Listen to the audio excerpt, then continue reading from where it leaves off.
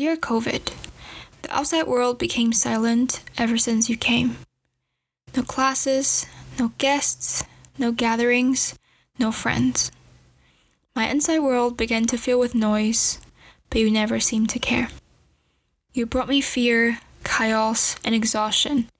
How can I ever forget?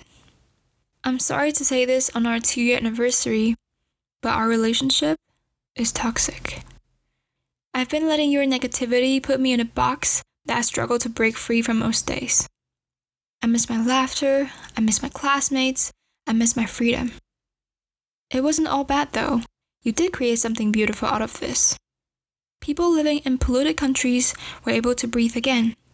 You also made human connections more genuine. You gave me a chance to return to my home country, and you brought me that boy who became more than just a friend. I wouldn't have become more aware of my mental health and eating disorders if we hadn't met. So this poem marks my thank you and goodbye to you. Knowing that you're still around doesn't make this hard for me anymore. I'm moving on, and you should too.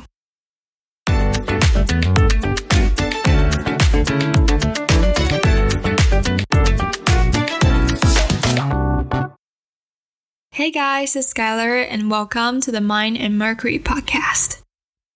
So uni started this past Tuesday, and the poem that I just read was a poem that I wrote as one of my assignments. And we were asked to write a paragraph about how COVID had made an impact on us.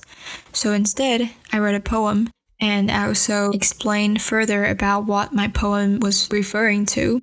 At first, I feel like COVID was a negative thing because university became a 9-week on-campus experience, and I wasn't able to socialize a lot. But it was also because of COVID that allowed me to experience my first relationship and allowed me to realize my deep-rooted mental health issues and my eating disorders.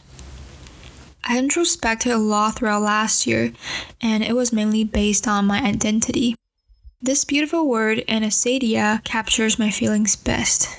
It's a word that comes from author and poet John Connick's book, The Dictionary of Obscure Sorrows, and it refers to the anxiety of not knowing the real you.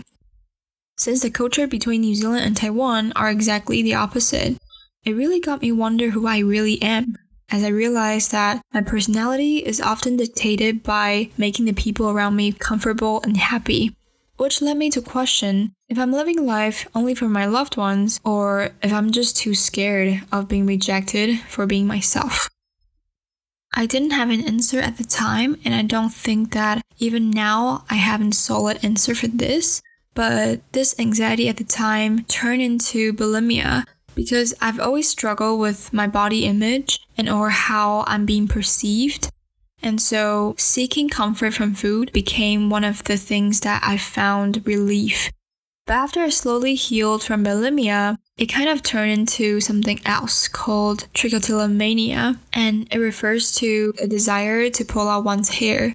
It's a body-focused mental disorder that I had since 12, but at the time I wasn't aware of it and I didn't even know what it was. I just knew that when I'm stressed, I would go and pull out my hair. So I was balding, and people around me would notice that, but I would shake it off at the time and always said that it was nothing. Until more people were telling me that, hey, you're balding, like what's going on? And so it transformed onto my hands instead of my own hair. So I'll be pulling out hair from my hand and like pick the skin. So COVID actually felt more like my personal healing and self-discovery journey because the timing is pretty much in parallel. And I've just started to open up to my friends a few weeks ago, and I realized that the Stronger Together campaign isn't just applicable for COVID.